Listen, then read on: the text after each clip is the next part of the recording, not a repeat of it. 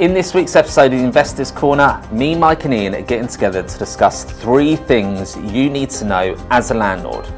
First one being tenant referencing. Now, with fraud levels increasing, it's important to know how tenant referencing is carried out and what information a referencing agency gets on that prospective tenant. What tools do they use and how do they minimise the fraud on their end? And how does that differ from them doing it compared to you trying to do it yourself and taking on that risk? Second thing we'll be discussing is a remortgaging process. So Ian will give a case study of what he's just been through remortgaging for his home, and is it worth going directly to a lender or getting in contact with a mortgage broker? And we'll also discuss stats. So what this year has done so far in the sales market and in the lettings market too. So make sure that you listen to this one and make sure that you subscribe to the Investors Corner podcast. Ladies, gents, welcome to the Investors Corner podcast. Me, Andy, Mike, full squad for today's episode. We're going to be talking about referencing, what actually happens in referencing. How does a referencing company reference a tenant? What do they go through? What's the criteria? Looking forward to getting stuck into that. I'm going to share a little bit around my remortgage experience on my personal home and the car crash appointment that I had yesterday with a particular lender. But I just thought that would be quite eye-opening for people as things have changed now, and obviously rates are changing as well. And we've also got some stats, in particular, how many properties that are on the market have currently got a buyer. So do you think, before we get to the answer, that is over or under 50%? Mike will reveal later on in this podcast. But first of all, Andy, how we doing? First week of Feb? I'm good. Bish bash bosh, as they say. Yeah, let's get stuck straight into this week. Lots going on the letting side of the world. So can't complain. Busy. We love it. I had a go at putting some WD-40 on your chair before this podcast. It's better, but not quite there. It's not there yet. No. A couple of more touches though. It'll be there. Important to have a recommended tradesperson. Would you say in linking property management? Absolutely. We'll dig one out from our contractor database. Not sure it's worth the call out if I'm completely honest, but we'll move on. No, I'll just spray the whole can and see what happens. I might put a mat down because it's going to get real greasy. Talk to me about referencing. So I'm always interested to know, things change, referencing is something that I would assume must be dynamic, not static in the criteria. As the world evolves, referencing companies must evolve in their criteria for how they look at tenants. But through the eyes of a landlord, what actually, they say, look, referencing's passed, but what's actually been passed? What's the criteria that's been passed? Let's just cover that topic for the listeners so they know that the person that's living in their home that they bought as an investment or accidentally decided to rent, whichever the case may be, but what criteria have they actually passed rather than just that green tick that we visualize? Yeah, well, it's important to get a full understanding of how that tenant is, because they're going to be living in your property for the next 12, 18, 20, 24 months. So there's certain criteria that referencing agencies look at. And the first thing that they look at is doing a credit check on that tenant. So what we mean by credit check is looking to see what rating they are, see if they've got any CCJs, see if they've got any IVAs, and whether they are financially stable and able to rent that property. Now, certain things could come through for that credit check. They could have taken out a loan 4 years ago that helped them purchase something. So something like that wouldn't really say that they're a bad tenant just because they got a bad credit rating. But things like CCJs and IVAs, in the last 6 years, if something popped up on their credit file to say that they've got one of those, then you would ask questions on, right, what's it for? How long was it ago? And what the amount is. If the amount's £100 because they didn't pay a car parking ticket, which the referencing agency should gather information on that, or if you employ an agent to rent your property out, they should get that evidence as well. Then something like that, it's like, okay, fine, it's just a parking ticket. But we've had cases where they could have £6,000 CCJ and they could have got into a battle with a company that they owed money to. or a credit card that they didn't pay off or something like that. So that's when you'd probably look at it and think, right, hang on a minute, I seriously need to consider who this tenant is. Do I want them in my property? Because they've got financially in debt previous, how are they going to be paying? That's paying a simple rent? one, isn't it? That's kind of, are you good with money? Yeah. Basically. Yeah.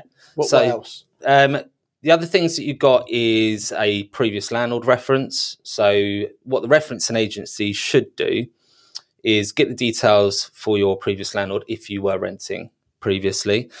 Then they should be writing to that landlord or speaking to that landlord to get the information. And that information could be how long they rented for, what rent were they paying, was rent always paid on time, did they cause any damage to the property? And then what the referencing agency should do is take that information and carry out a land registry check just to make sure that that person is the actual owner of the property, to make sure that that's a genuine person to get the reference from. Because I could pretend to be a landlord because it's my mate that's trying to move into the property. I'll call them, yeah, they were great, and then no additional checks after that. So that's the importance of getting a professional agency to carry out that reference, because they've got the tools to do it to minimise the fraud that comes through. And do they always get that? Yeah. Yeah, okay, good. So, yeah, it's part of their criteria, because if they come back to us and say that this person has passed and they didn't do those additional checks, then they're not really helping us as an agent. Yeah. Yeah, there's interesting nuances around the landlord check and the employment check of the email address that they'll accept from an employer, for example. It can't be a Gmail or a Hotmail. Yeah. It has to be from a registered company domain, which means that it has to come from a registered source and therefore be somewhere where it's traceable as well. And that's what a good reference company will do, rather than just one who's just looking to tick boxes. Exactly. And it's the same with an employment reference as well. So you've got the credit check, you've got the landlord reference, then you've got the employment reference, which again, exactly the same process, getting the details from the HR department that you for the company that you work for. The referencing agency will do the check on the email domain. When was it set up? How long has it been registered? Where does it register to? Which company? And then they would call that employer as well to verify the details. They would do a website search on that company as well to find out when the website address was set up. Just to try and minimise the fraud element. I've seen it time and time again. I mean, fraud's gone up around 10% over the last 12 months, mainly in the London area, because obviously you've got property there that's quite, expensive to rent a property. People can't afford to live there. They can't provide the references, so they go down other routes in producing fraudulent documents. But with this referencing agency and having the tools to verify when everything was set up, then that's the power of using the referencing agency, because they can do that, which obviously minimises the fraud that comes through, which then puts your investment at less risk from finding a tenant. Is there a price point where a referencing company is not enough? Is it, when we're talking the big ticket stuff, is there a point where more due diligence needs to be done than just a simple referencing company? Yeah, I mean, you could do other things on the tenant. You could Google search on the tenant. You can do open banking with a tenant. So open banking is new technology that's sort of propped up on the referencing side of things, because it gives you access to that person's bank account, where you can actually see their salary payments going in. You can see their rental payments going out. You can match everything up.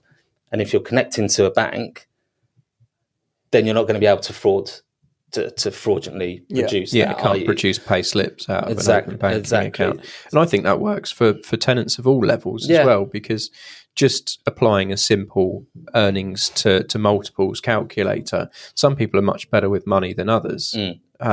So the open banking side of things can be used, or should be used, to prove someone's affordability, because it's all very well earning 120 grand a year, but if you spend 130, you're not very well off, to be completely honest. But if you earn 50k a year and live diligently, then you're probably a better tenant. Yeah, I think there's a lot of push on open banking at the moment, because if you do open banking, you're able to verify all of that information there and then. it speeds up the referencing process massively. I mean, if you signed up to Open Banking and you use that as your referencing, you could be done within 2 hours compared to 72 hours. So more and more people are becoming used to it. It's just something that other companies do as well now, connect Open Banking. So it's definitely that's the way that it's going. And if it does go that way, then the fraud just reduces. Interesting. Well, I think from a landlord's point of view, it's just good to know what checks are being done, basically. Yeah, because, landlords that try and do it themselves, they haven't got access to these tools. You've not even scratched the surface of the boring stuff like right to rent, Ian. So, yeah. How deep are we going? Yeah. Not that deep. We're not that deep. We'll leave that for another time.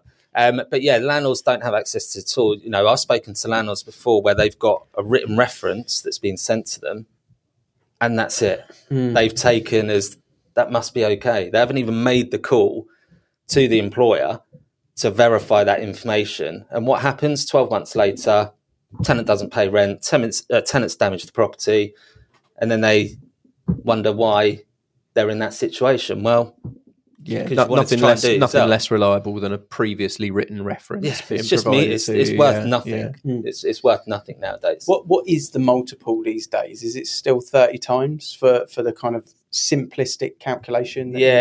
Agencies still use 30 times. We've talked about it before, that it's probably around 33% of your income now that's being spent on rent. But yeah, they're still doing 30 times. A bit more for a guarantor. If a guarantor is needed, then you assume they need 36, 37, because you'd assume that they have their own mortgage to pay, their own bills to pay, so they need to earn more just in case that tenant gets into trouble. So just explain the 30 times for anyone that's listening that doesn't know what that is. So 30 times the monthly rent. Yep.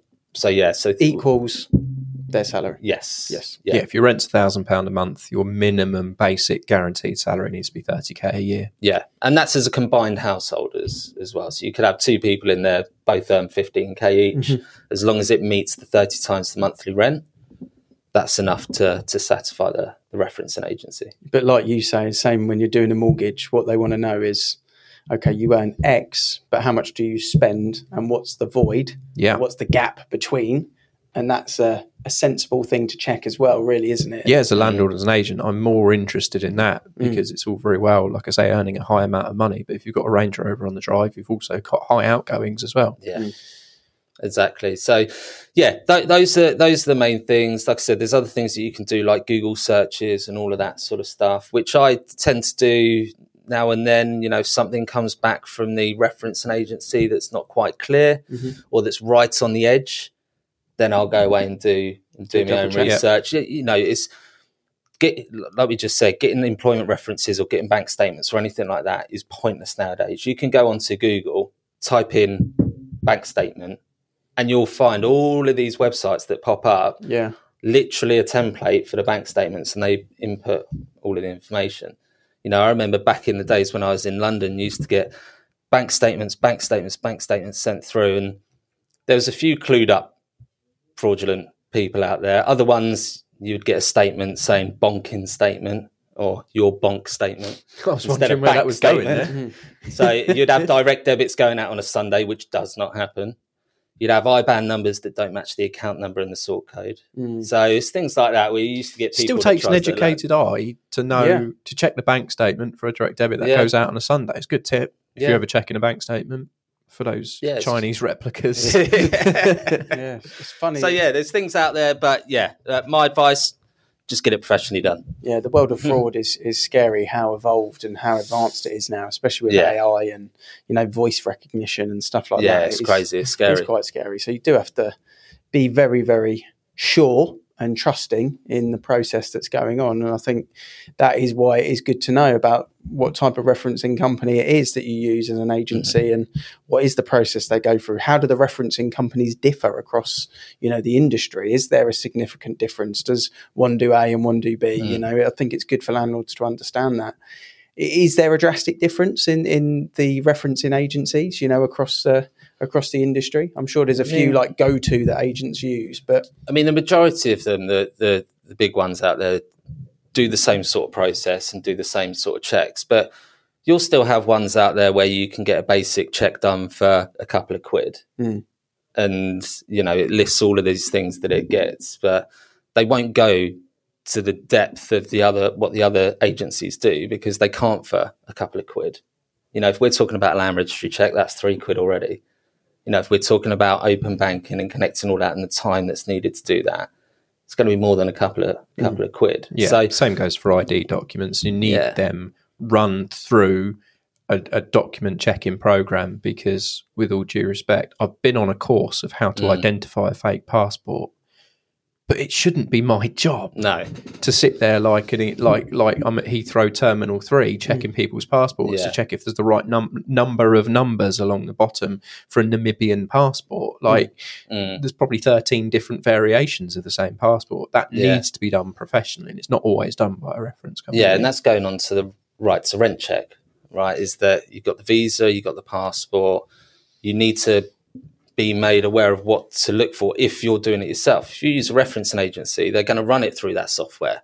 So it's going to tell you whether it's fraudulent or not. If you're trying to do it yourself, I've got a sheet that I use where you input the numbers at the bottom of the passport sheet, and it will tell you the last, you get the last digit on your passport. Mm-hmm. So it will tell you what that digit should be. So the amount of people that I've caught out before with the wrong digit on the end. Really? Yeah. But everything else looks fine. It's that last digit on the end, because it works out what country it's from with your date of birth, with your passport number, and that's what gives you the last. And what are they trying to do?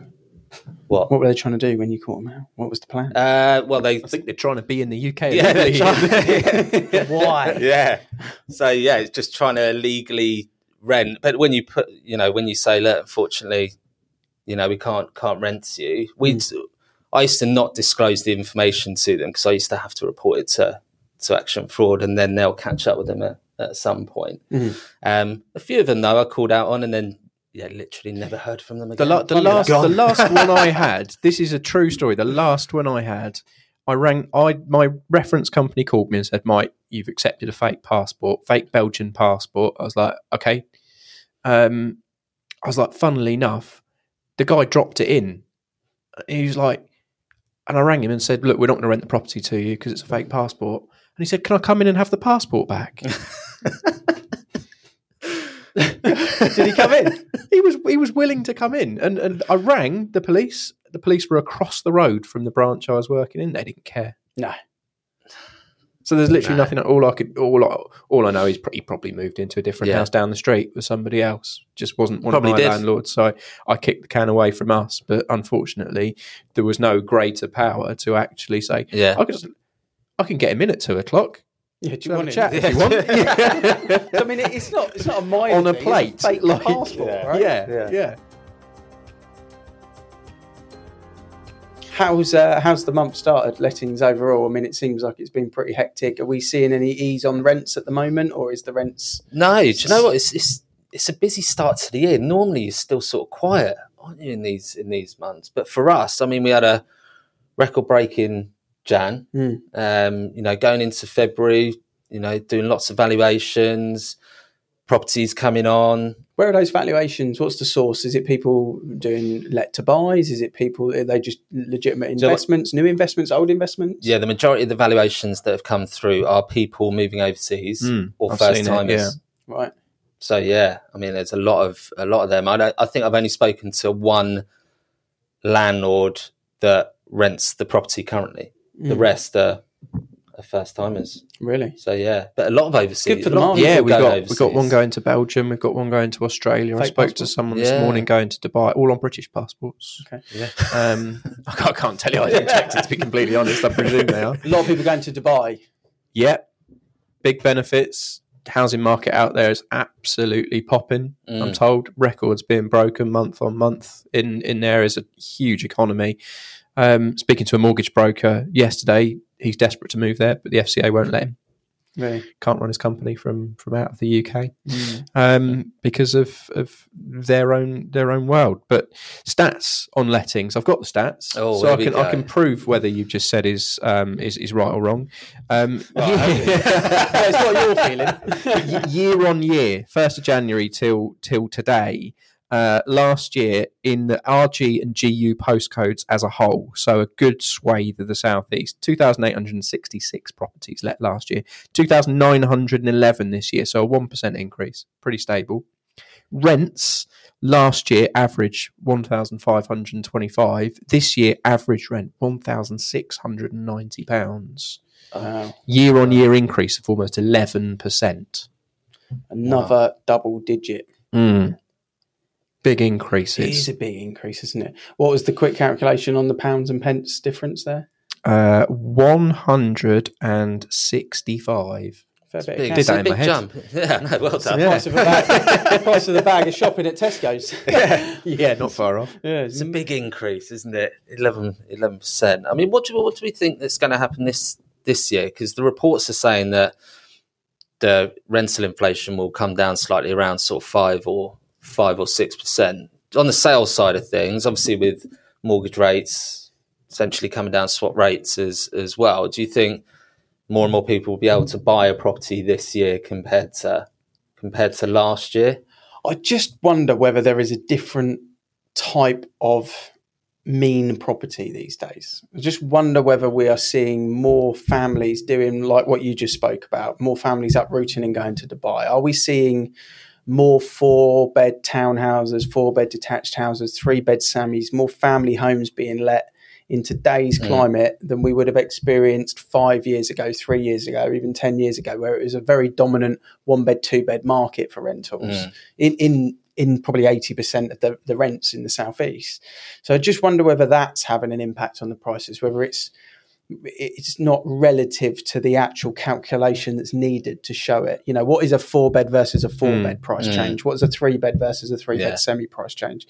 So that's what I wonder. It's the classic kind of with when you see the Rightmove statistics on new listing prices, you know, and they talk about average house prices and they talk about it the month after the Easter term or the summer holidays, where obviously house prices go up every single time in May and every single time in September because all the family homes come on. The prices haven't gone up. It's just a change in type of property that's been listed. So I'm wondering whether that is what's happening with those numbers, because I don't think rental prices have done that for the last 3 years in a row, but the stats would say they have. But I just wonder whether there's more 3s and 4s than ones, not than 1s and 2s, but in an equivalent to where it was previously. That's the question that I'd like to know the answer. We'll see if we can pull them for next week. We'll get it. We'll bring it to you. We can do anything. I think they have. I think prices have done that across the board, which is now showing it average middle of the road 3-bed terrace is 1690 in our area. I think that's bang on the money. Yeah. And I think April is D-Day for the increase on national minimum wage, and that releases the bottom of the market another 10% increase this year. And if the bottom of the market goes up 10%, well, then the 2-beds go up 10% and the 3-beds go up by 10%, and etc. It's like a domino effect. So I can reasonably confidently, with a bit of research and a bit of brain behind it, say there's no reason it doesn't do the same thing again, and we end up with 17 something next year, or even 18. We'll see. We'll see. That's Mike's forecast. Record that, lock it, stick it in a bank, play it in 12 months' time. We'll see what happens. He's got a habit as well of telling the future. Remember what he said about mortgage rates in a previous podcast episode we done? Yeah. He got it right. Well done. Indeed. Well, with mortgage rates, I think for the first time in the best part of 9 months, I think we saw just a little change on the swap rates. A little tick upwards. Couple of just increases. I went to do my remortgage. I've got 6 months until my fixed term is up on my residential house, which is scary because I've got 1.52% interest rate on that at the moment. It's a fairly lumpy mortgage, on the family home. And I think the key thing that I've experienced with that is when you think about rates at 2-year versus 5-year fixed, and everyone's kind of, a lot of brokers are saying, the 5-year market is where the money is. The margins and the difference were minimal. Negligible, isn't it? Yeah. Absolutely minimal. We're talking 2% difference, not in the rate, but in the actual amount that I would pay back monthly. Obviously, the mortgage is going up significantly. You know, for me personally, it's probably going to be the best part of 800 quid more on my mortgage per month, you know, so it's a sizable amount, but it was looking like it was going to probably be about 12, 13, 1400 more at one point when they were all around the sixes. But it was interesting because when I bought my house, it was in need of fixing up. It had been left stagnant for kind of 3 years without being lived in, and it was all the original stuff from 25 years prior to that when it was built. And I've then spent X amount of money on it. And I said to Halifax, the lender, I was like, look, we've done 80 odd grand's worth of work over the last kind of 3 or 4 years on the property. I don't think the valuation is just based on that because they're taking it from the price I bought it for, which I totally understand the mathematics of it, which then meant I moved from being an online customer into I now need to have an appointment, a Zoom call with someone. I had a 90-minute Zoom call with someone yesterday from Halifax, and it was all geared up around, they wanted every bit of information. What age am I retiring at? They wanted to know obviously about different life cover, how I plan to pay the mortgage off. And a lot of the reasons why they were asking for that information was so that they could give me the right advice at the end of the call. I didn't receive any advice on that call. I didn't need advice for starters, but I didn't just want the best rate.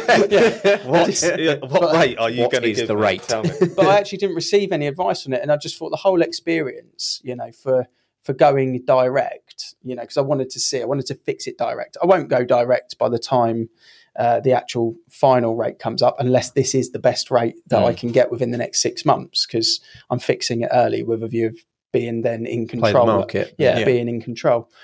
But it was the difference of the price that my house is worth in comparison to what they'd given was the difference between being on 60% loan to value and a 75% loan to value effectively. And it only needed to go up like 20 grand to make it work. And even though I'd spent the 80 grand, they couldn't do that calculation in their underwriting. So I had to do an hour-long appointment. They then have to take the information of what refurbishment work we've done on the house. They then have to give that to someone who's then going to do another desktop thing. They're then going to ask me for photos to show photos that the windows have been done, the garden's been done, the kitchen, etc., etc. For them to then potentially come back and say they might need to go around and check the property. I can give an amazing website which just tells them the fence it's been registered with Fencer. I mean, what? A photo. I mean, I'll give you a photo of my window. How are you going to prove that is your window? Just take it straight off Google Images. Jesus. It was really, really archaic.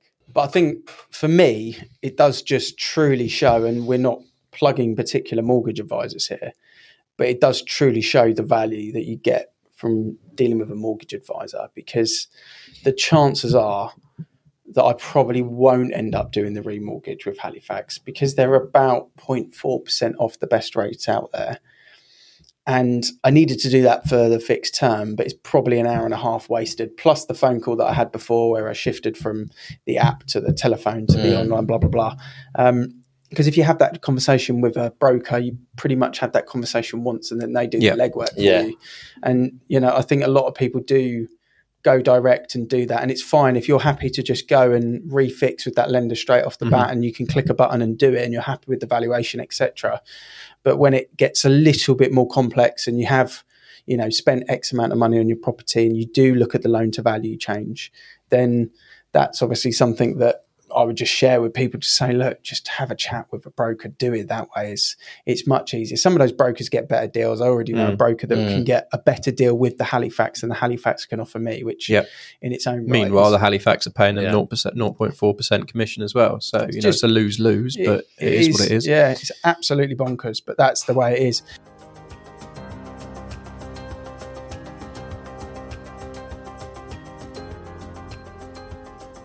The thing for me that would be interesting to get your guys' thoughts, and obviously this is not advice, we're not mortgage advisors, but, you know, what are we thinking in terms of 2 year versus 5 years? If there's not much in it, you know, we're talking $1,000 a year saving if I went with a 5 year, but then I'm committed to 5 years. Yeah. You know, what do we think? To flip it, let's pretend it's a buy to let and not my residential, but, you know, what would we think if someone just asked you down the pub for that bit of information? Because I've got my view, but I'm interested to know what you guys think. I mean, if it was me, I'd always go shorter term rather than longer term. But But again, it comes back to what's your goal with that property. So if you've got the buy-to-let property and you know for the next 10 years, I'm not going to do anything with it, that's just going to be rented out, and that is the sole purpose to do that, then you would fix it in for longer.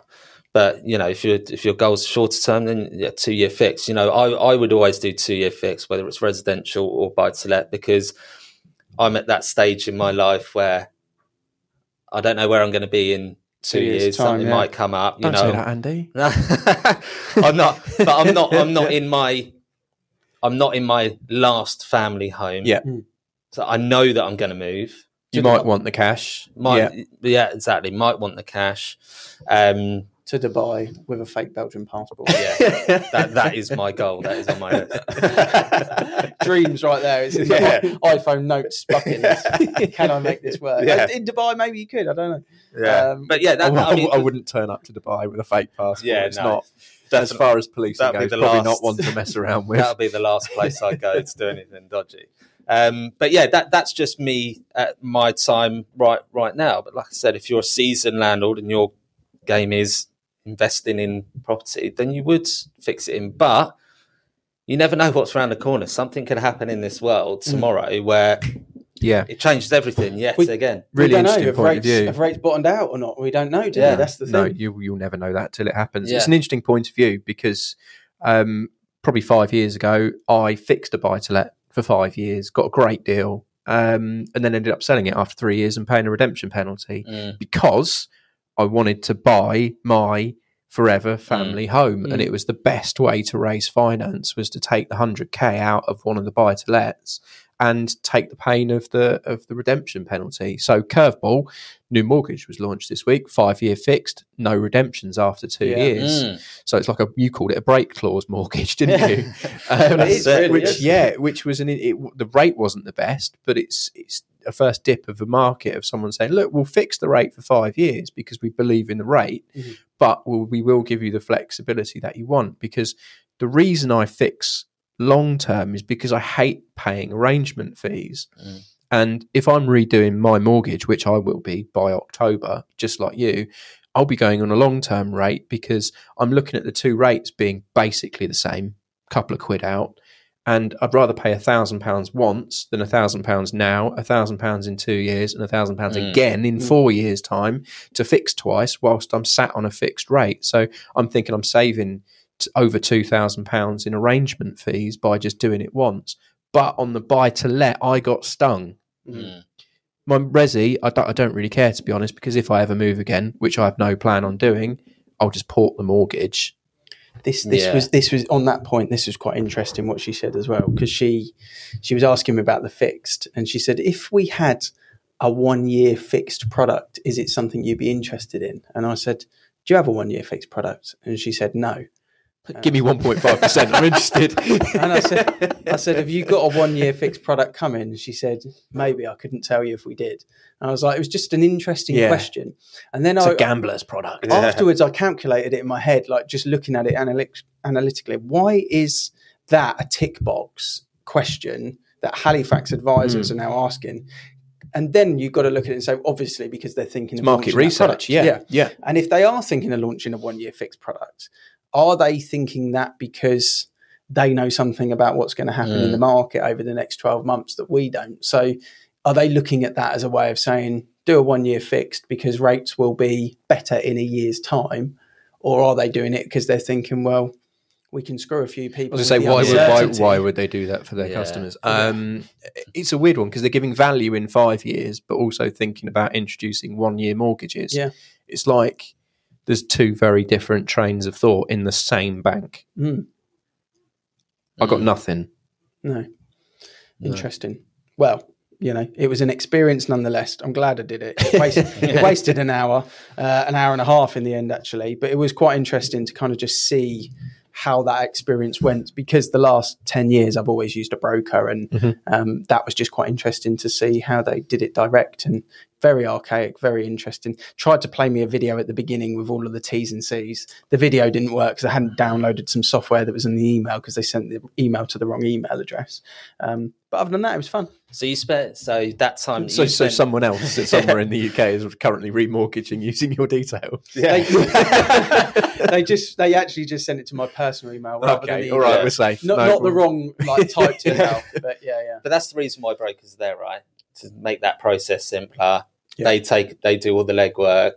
There's no need for them. They wouldn't be here. And I think people just sometimes find it easier just to click that button, like you said, not have to go through additional checks or whatever, things like that. But yeah, brokers a bit of a no-brainer, really. Yeah, because they've just got access to everything rather than just speaking to Halifax, where it's just their products.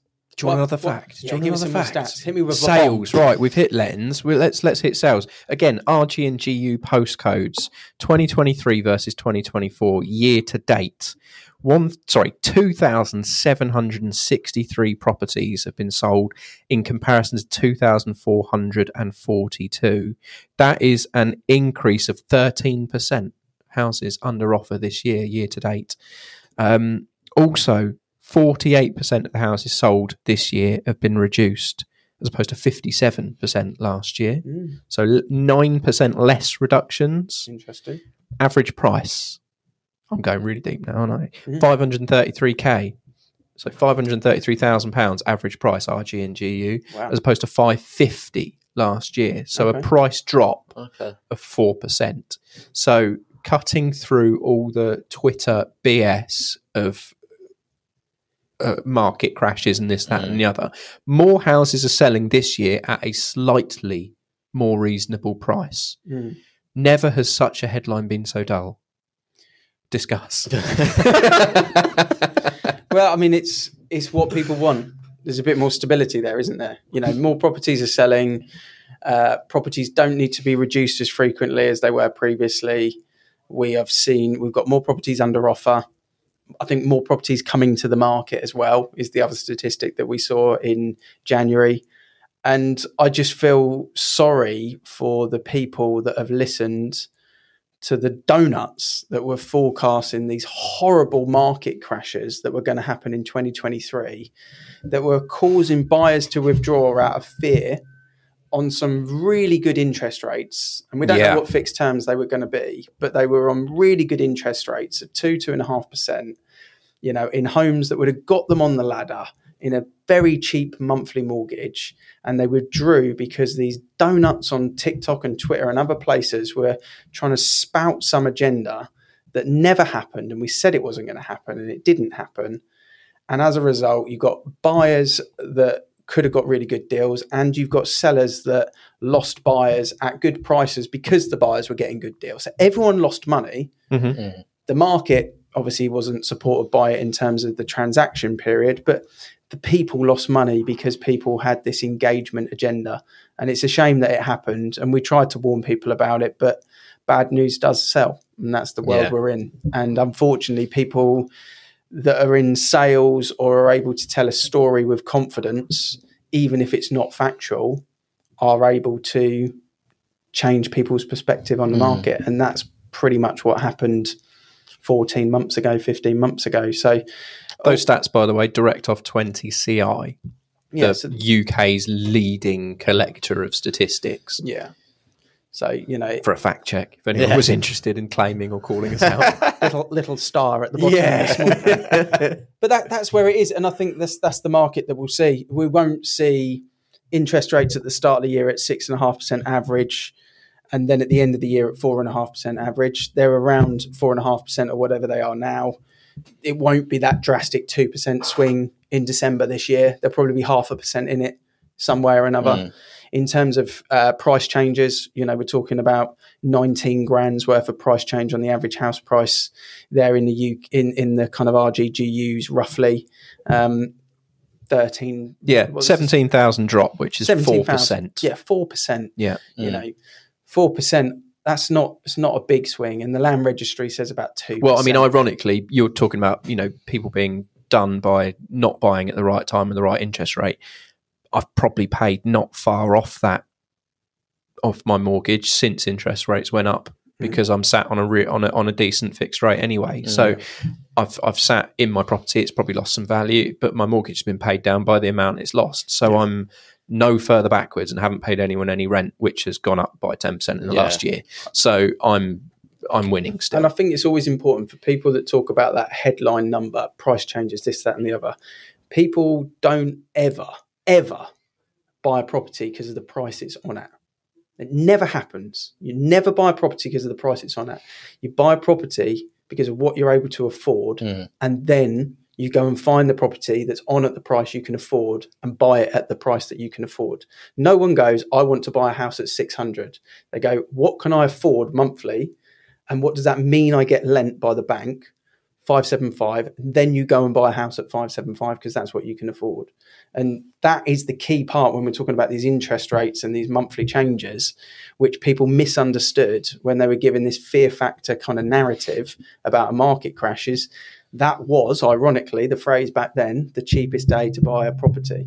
Even though the prices have changed, it was still cheaper for you to buy the property then, because it was cheaper monthly, and you could have done your overpayment, you could have done X, Y, and Z. And to answer your question long-windedly, without any passion clearly in my voice about it. I'm not bothered. Don't listen to those donuts on TikTok that are talking, so follow Avocado Ian on TikTok, followed by about 12,000 people with 1 million likes. Does facts.